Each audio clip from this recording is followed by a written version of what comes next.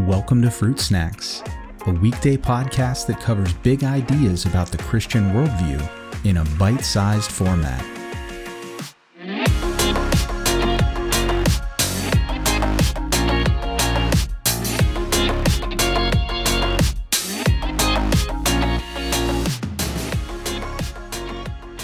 Hey everyone, today we're going to jump back into another episode on our main topic for the week, which is the Doctrine of Man. And specifically, on today's episode, I want to focus in on what exactly happened to us as humans as a result of the fall.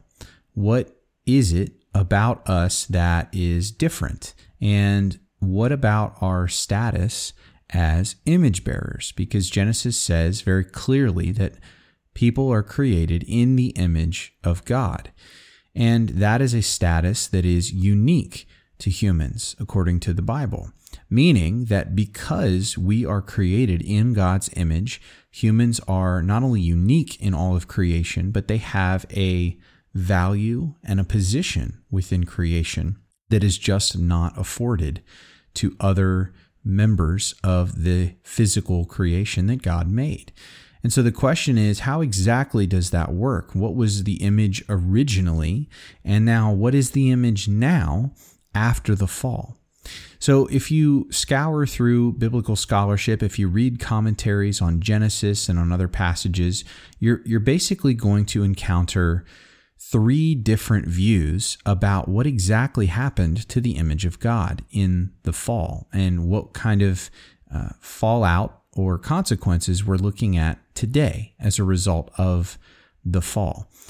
Really, you're going to find these first two in biblical scholarship, but I want to put a third one out there because it's, I think, very important and it deserves to be part of the conversation. So the first option is that in the fall, the image of God, our status as image bearers, is basically erased.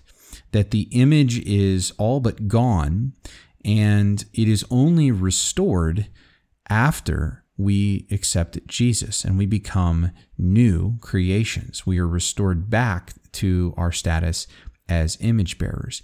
This is not a particularly popular or well represented view today, and I think for good reason. There's just not a ton of biblical support to lend credence to this idea that the image of God is just totally gone.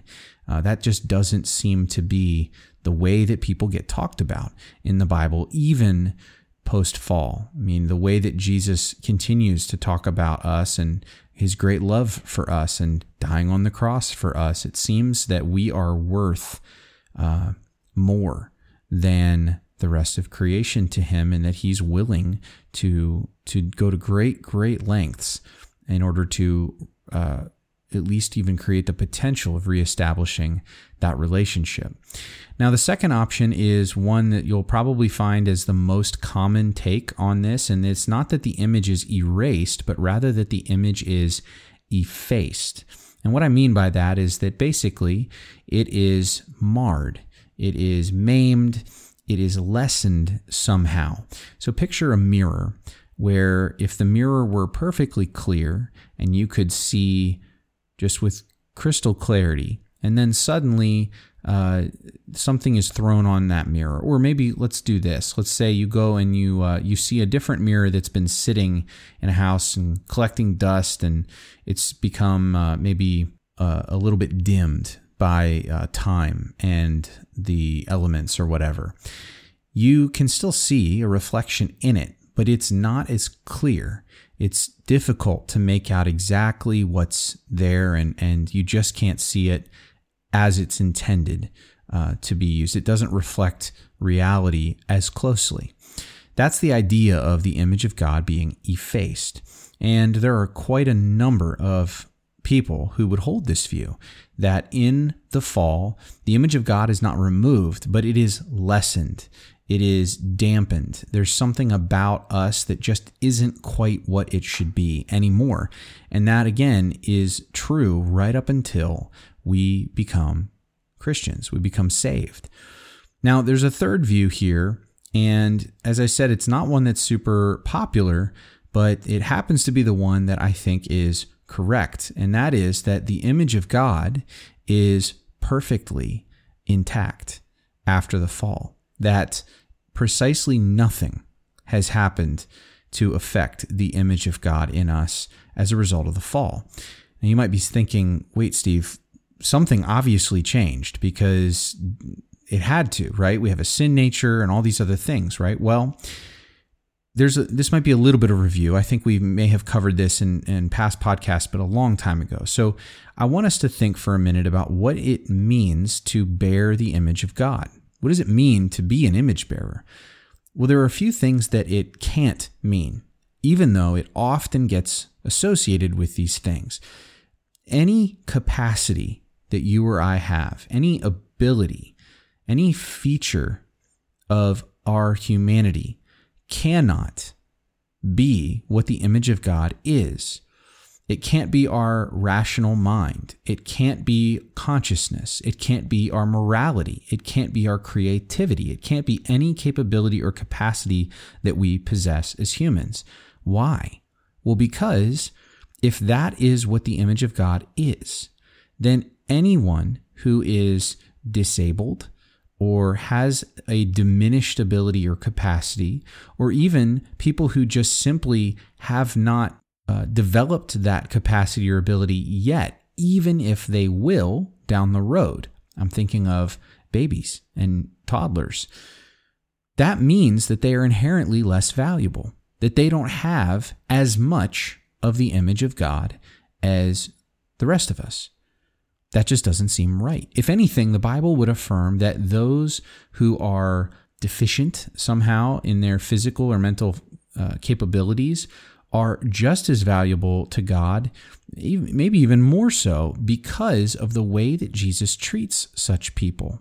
Jesus does not overlook the poor, the sick, the disabled, the infirm, the blind, the deaf. He heals them. He restores them. He goes out of his way to interact with them, including children.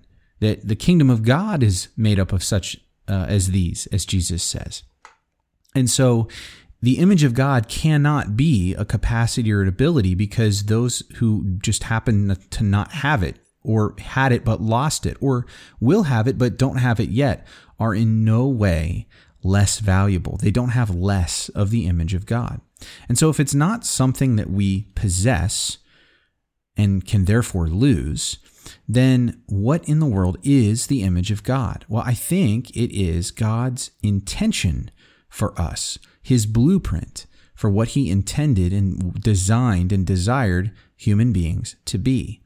And the fact that we, in our sinfulness, have strayed from what God's intentions are for humankind in no way changes what God's intentions for humankind is. In other words, even if the actual building, the architecture, is not what's on the blueprint, that in no way affects the blueprint. The blueprint is still the same. Our status as image bearers is still the same. What has changed is our ability to fulfill our status, our role, in the way that God intends. So the job hasn't changed. We're just not able to do the job anymore. We need to be restored. And that is what we're going to talk about in part 3 as we get more into the doctrine of man.